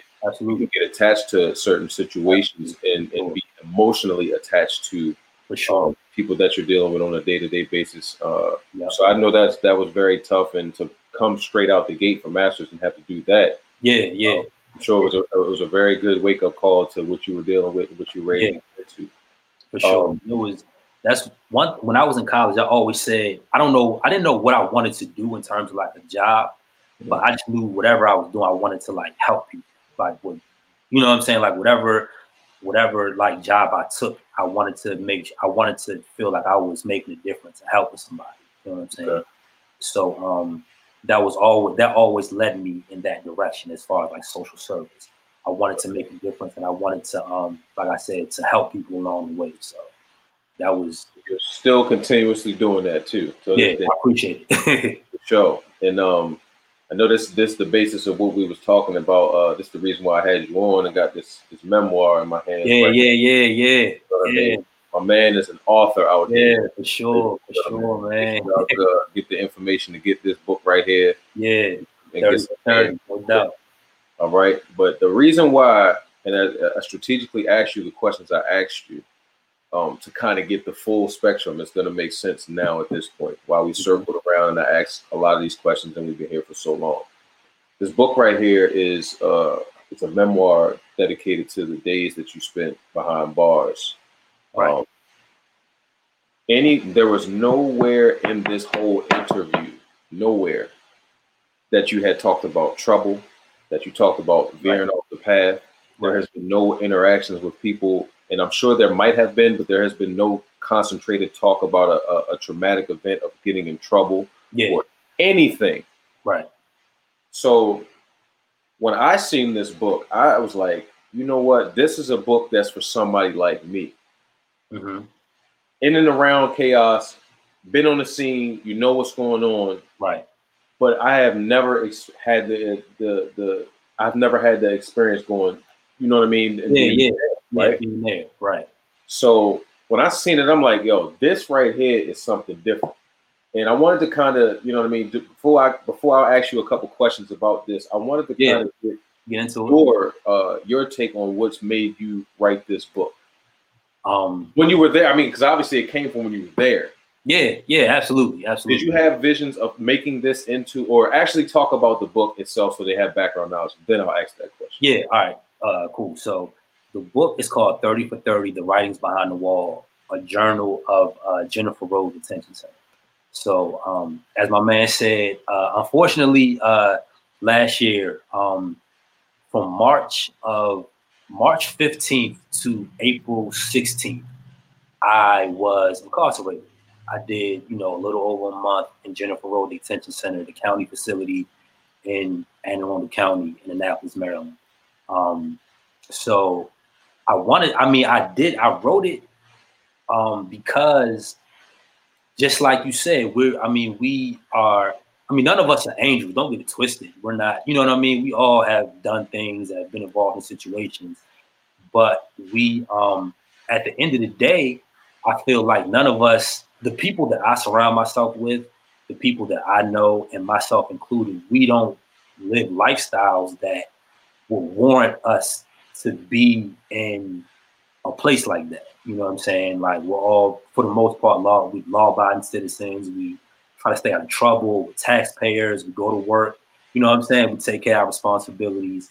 So you don't look at people like that and say like, oh yeah, I could see that person in jail. You know what I'm saying? Like, I don't sell drugs. I don't rob people. I don't, you know what I'm saying? Like, I don't do anything that you think would land me. You're not in the mix. You're not in the mix of those things. Yeah, not right. Be locked up. Exactly. You know what I'm saying? So, so when I found myself there, I was like, you know, this is something that I really feel like I just need to document, because I know the people who know me know that, like, oh, Darren was where, like, he was, you know what I'm saying? Like, he was in, I can't even see that. You know what I mean? So I felt like I just needed to keep a record of it, for one of those purposes, just because, like, people wouldn't believe me if I told them. You know what I'm saying? So I wanted to keep a documented account of that experience. And like I said, writing it from a perspective of a person who's, you know, I've done good things, achieved good things. I've been able to do good things, been exposed to a lot, seen a lot, traveled a lot. You know what I'm saying? So to write it from a perspective of a person who you wouldn't think would be there. You know what I mean? So that was what my mindset was, just keeping a record of everything. And then, you know, when I got out, I was like, man, you know what? I'm gonna put this out. And, you know, it's funny because a lot of people don't know this. So when I got out, right, my girl, she bought me a book. Matter of fact, hold on. My girl bought me this book, right? This is a book by Little Wayne, called Gone to November. And he did the same thing when he was locked up in Rikers Island. He kept a journal of every day, like his day-to-day, like, occurrences while he was inside. Mm-hmm. So I already had the idea of doing that. You know, I'm like, yo, I'm gonna just put it out and just see. But then once I got that book, I was like, man, I'm definitely putting this shit out now. You know what I'm saying? Just because, like, I'm not comparing myself to Wayne at all, but, like, if there's an audience for that, like, and I feel like people, like I said, I think people would want to hear what I have to say. You know what I mean? Like, sure. You know, well known in the area, whatever, and I just, you know what I'm saying, have a decent amount of supporters and just people who, you know, if I do something, they'll watch and tune in to see what's going on. So I'm like, man, you know, I'm gonna just that just gave me more of an incentive, more motivation to put it out. So so yeah, once I got out, I literally took my journal from when I was in jail, a composition book, and I just typed it all out. And I added, you know, I added more things just to add more substance and to make it read better. You know what I'm saying? But everything that I wrote, it was true. Everything happened when I was in there, and it's all coming from my perspective. You know what I'm saying? From the things that I saw to the things that I did. Everything in there is a personal account. You know what I'm saying? So. Right, man. It was, like I said, it was something, like you said, like the audience for it. Like, there's definitely an audience for it, because there's so many people out here that aren't in the mix and wouldn't even think about having to, you know what I mean, deal with a situation like that. So to have it with somebody that you wouldn't, like you said, you wouldn't think, and you say your name, somebody wouldn't even attach that to it. It'd be the last thing. No, what you just said is exactly, like, that's the literal reason why, because you wouldn't attach me to something like that.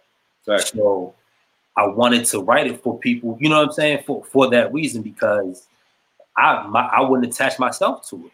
So I found myself in this place that's just so foreign to me and just so unlike my day-to-day life. So I just wanted to keep a record of it. Facts. And yeah, just writing it from a perspective of a person who, you know, whose lifestyle doesn't warrant them being in a place like that. Not at all. Not at all. Doesn't warrant it at all. I just, like, you know what I mean? Even just seeing it, man, it was just like, Like what? Right, exactly. So I had to. Right. So that created like I had to see. Yeah, See it for from your sure. perspective. You know what I mean? But that also goes to show that, one mistake, Sure. any one of us, you know what I'm saying, we could be there. And that's Yeah. another thing. Like our daily lives are so far removed from it, but at the same time, one mistake or one slip up, any one of us could be in a place like that we thought we could never imagine ourselves being. So we're so far removed, but still so close at the same time. You know what I mean? So one of the points that I kind of highlighted in here was it's a little late. It's on page 118 when you kind of talked about being in limbo with your job. Yeah. Now, the thing about it that was like kind of ill to me was, and this is how you know it was like literally no, you should be not even attributed to the word jail. It's like a dude in jail is not necessarily thinking that way. Like that's Right. not what he's thinking about. Right. You see what I'm saying? And it was more so of the fact that you didn't want to lose your livelihood behind a mistake like that. And it wasn't until that point, it's been a lot of stuff that kind of could have been wake ups, but this part right here was when I really realized, like, man, this right here is like something that could have really been a detriment. Yeah, no, for sure. I mean, if you weren't so headstrong, pause, you wouldn't have been able to, you know what I mean, navigate and get through a situation like this. You know what I'm saying? You want to keep that, like I said, it was the part that I actually highlighted was ultimately I could handle jail, for I knew it would only be a brief stint. But jail, combined with not having a main source of income when I was released, was something I greatly feared. Yeah, no, for sure. And the reason why, I said that and made that a point to point out is because you're so clean cut that you don't want to have to deal with not having to live you know what I mean, a straight line. You know what I mean? Because that's half the battle, half the time when people that get out of jail. Absolutely. They get put in the box and they don't get to make the decisions. Right. So I was like, man, that right there was like that joint was like, man, he really is really in limbo right now. I felt like I was going on that day. You know what I'm saying? That's funny, man. You hit it up, you hit the nail on the head, man. That was like ultimately that was the scariest thing for me. Of course, jail. That's scary in itself. Yes. Yeah. But me not having coming home, me getting out and not having the resources that I worked so hard to attain, that was like the real fear. You know what I'm saying? Because I went to school. I built myself up for this. I did, you know what I'm saying? Like I grinded to get to this point. Yes. And for that to be potentially stripped away from me, that was something that I was really, really in fear of. You know what I'm saying? Like to really have to start. Now, I mean, of course, if that happens, all right, I gotta just go back to the drawing board and go back to get you know what I mean? Like really figure it out. And figure it out, right? But to have to go back to square one after years of getting myself to this point, that was the real test and the real scary part of that situation. Yeah. Like, because I knew, I mean, like I said, I was there and it sucked, and I didn't want to be there. But you can handle it. Yeah, I knew ultimately I wasn't in there for a long period of time, and that's the thing. I wasn't. Right. I'm not drama. I don't want to dramatize this as if like I did a bid or I'm not. This isn't what this is about. You know right. Facts. But the real, like, I was really scared of, okay, I know I'm getting out at this time, but if I get out and I don't have a job and I don't have like my resources, like that's scary to me. It's way more detrimental. Yeah, exactly. Way more detrimental. Exactly. That's more so of a hindrance on your future because, like you said, time and time again, that the time you spent in there was a stint, and I specifically that's the word that I underlined a few times. It was a short stint. That's going to end. Right. But the future has to have a piece of a foundation. Like we have to still. Right. I need to come home with something to stand on. That was very different for me. That was very different. That was for sure. Yeah, no, that's very real.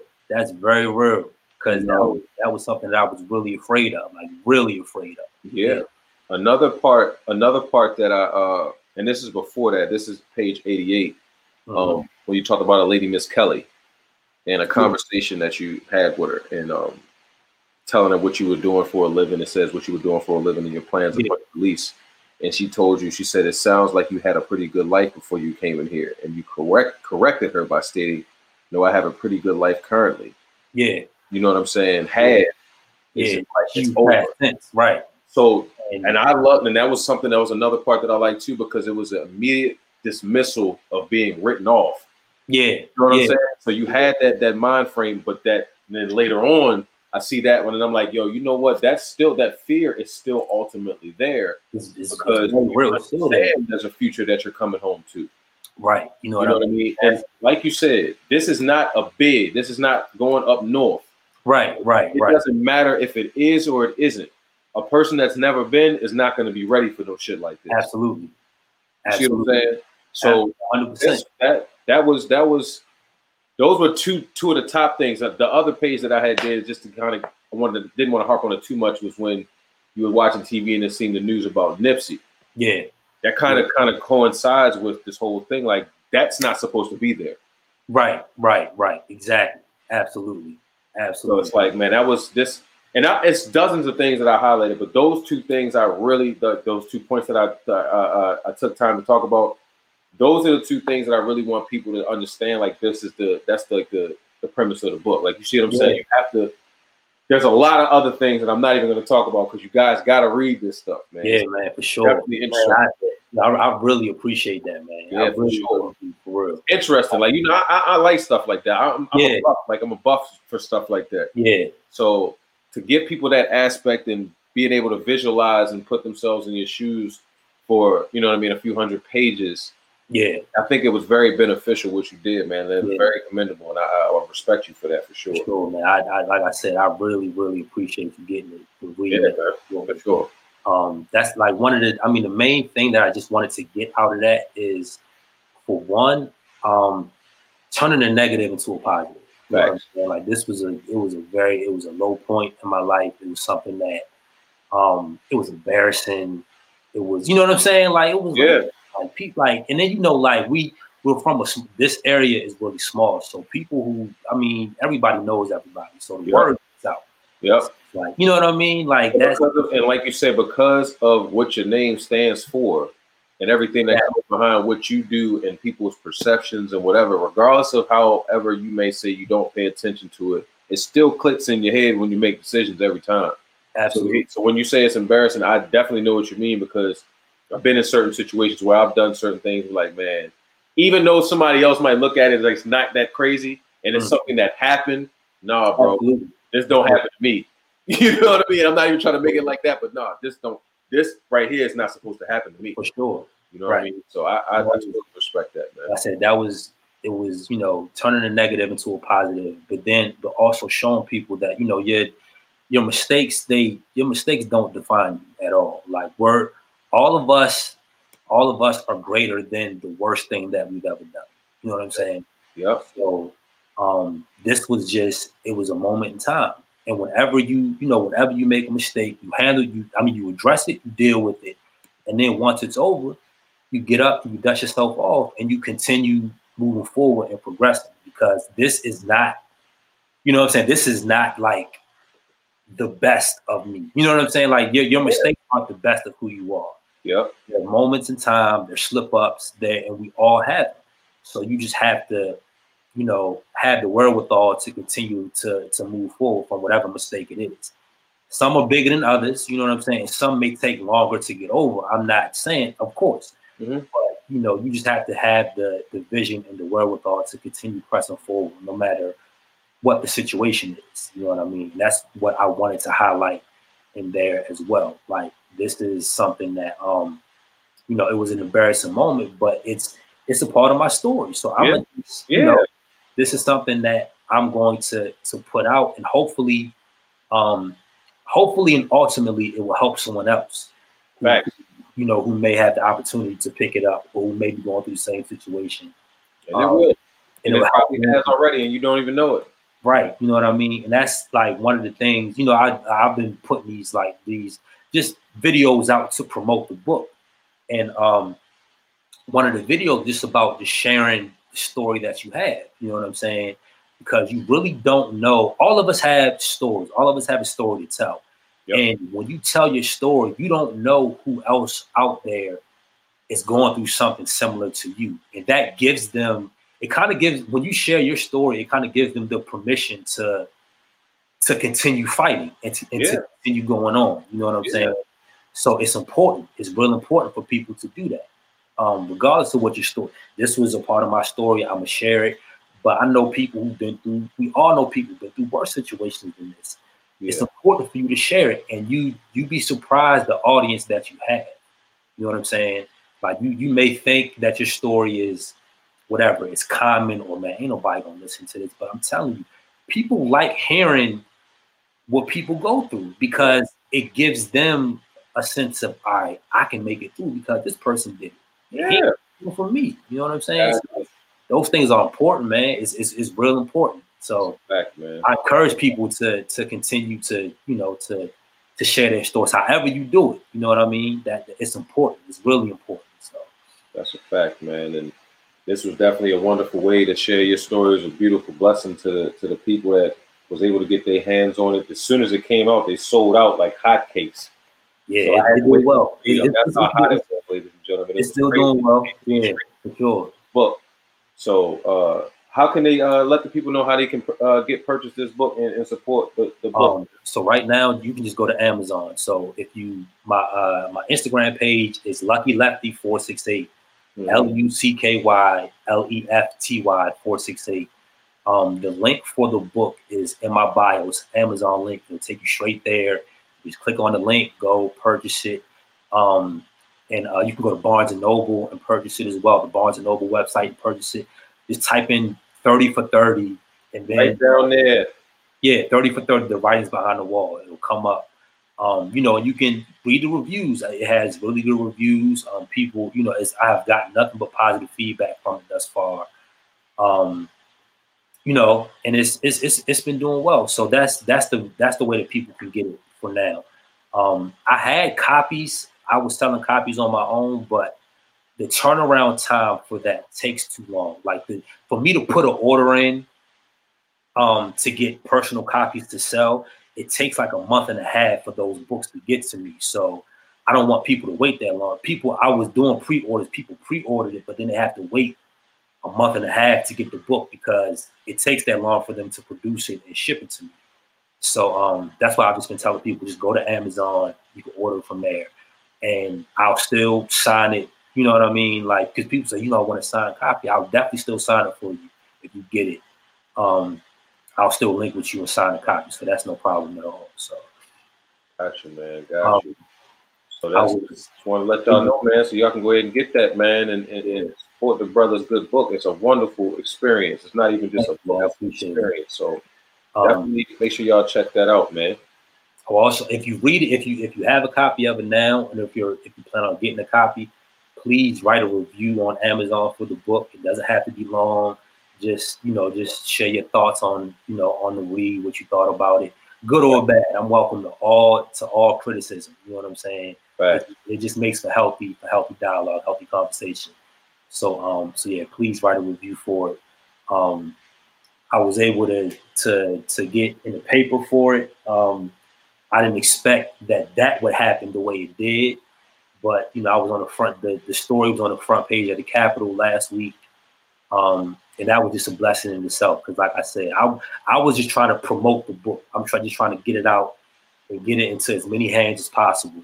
But I spoke to a reporter. I reached out to her, and she called me, and she said, Darren, this is really good. She was like, and I was kind of skeptical because a lot of people reach out to me saying that they've written books that are from the area. They say they've written books. And she said they're not good.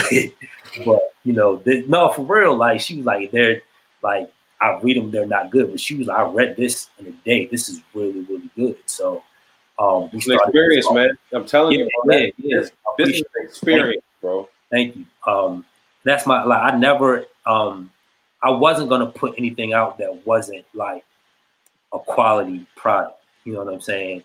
So I wanted to show people, like, just even with the videos that I did and the design of the book, like, I put time and effort into it. And I want people to, I'm not going to put anything out that isn't a good representation. You know what I'm saying? I feel you. So I wanted to highlight that. And, you know, me and the lady, she spoke to me, we chopped it up, and next thing I know, the next day, it's on the front page. And I knew it would be in the paper, but I didn't think it would be, you know, as big of a story as it was. So yeah, that's what I was saying, man. You know, you probably didn't even know. You feel me? Yeah. There's no way you would think that, but yeah, somebody caught it and they got it, and it was, for sure, man, for sure. So it moved them. That definitely a blessing. You know what I mean? Yes, so sir.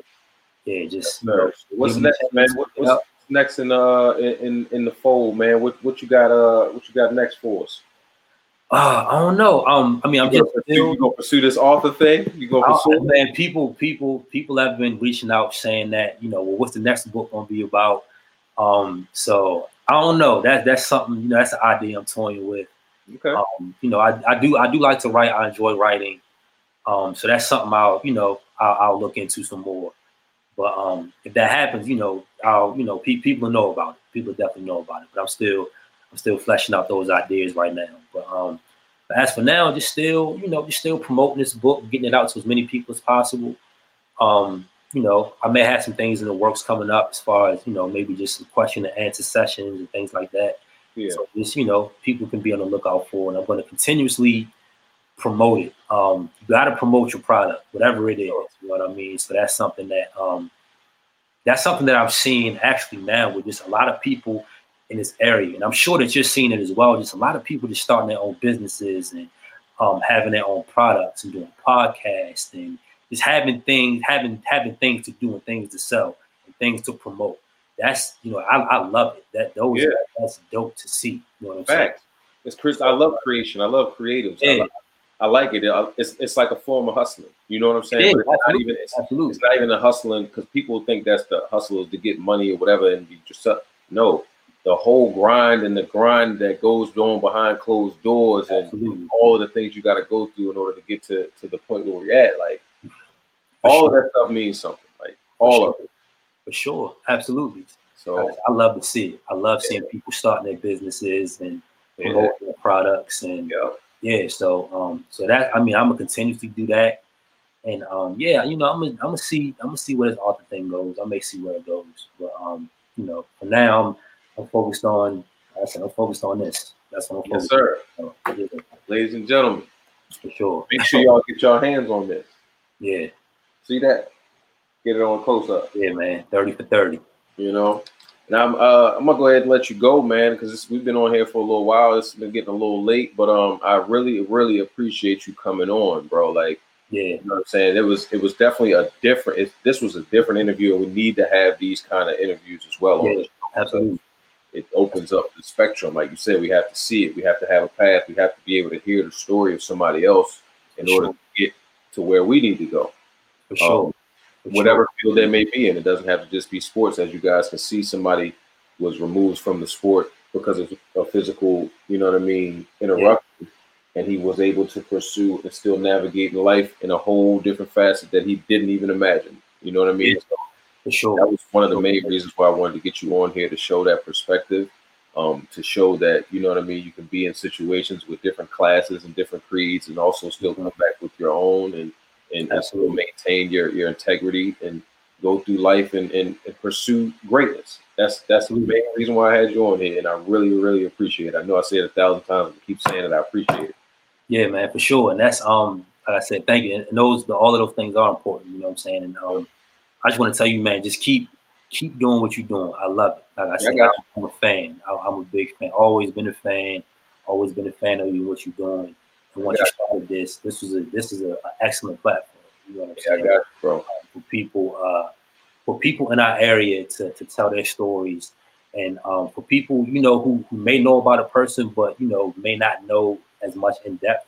This is a platform. You know what I mean? Yeah. So I applaud you. You know what I mean? I'm more than thankful to be a guest on it. Absolutely. I appreciate you, man. And when I get on big TV screens, you're gonna be right there with me again. I might meet you there, honestly. Yeah. No, right no now, doubt. you know what I'm saying? No doubt, for sure, man. For sure. Yeah, man, I appreciate that, dog. And everybody, I thank you guys for coming out and checking out my man D on this Gift is Free podcast, man. And like I said, make sure y'all go to Amazon right down there. I got it right down here. Check it out. I mean, go in there and search that on Amazon and get that book. Yeah, man. Give me a chance, man. You're gonna like it. It's thought provoking. It's funny.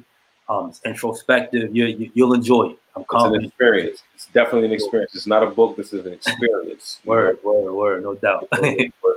Like I said, man, I really appreciate it, man. I'm gonna go ahead and let you go and go ahead and close this thing out, and I'll see you in a little bit, bro. All right, my brother. All right, man. Later.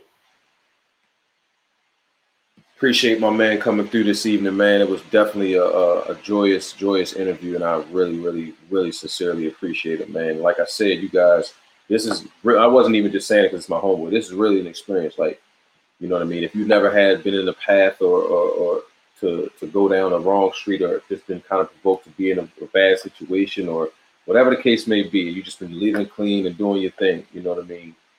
This is something that is an experience that you can get, you know what I mean, and really see in depth what somebody like that was going through, you know what I mean?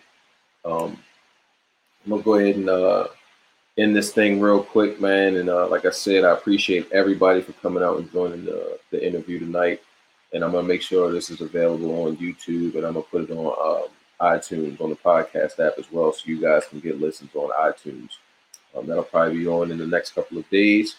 And as always, man, you guys can go to giftisfree.com. It's on the ticker at the bottom to check out the gear that we have up, and I have a blog on there as well.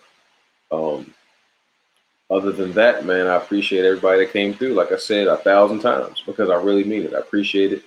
And always remember, man, the gift is free. It's all about what you're going to do to separate yourself. Get out there this week.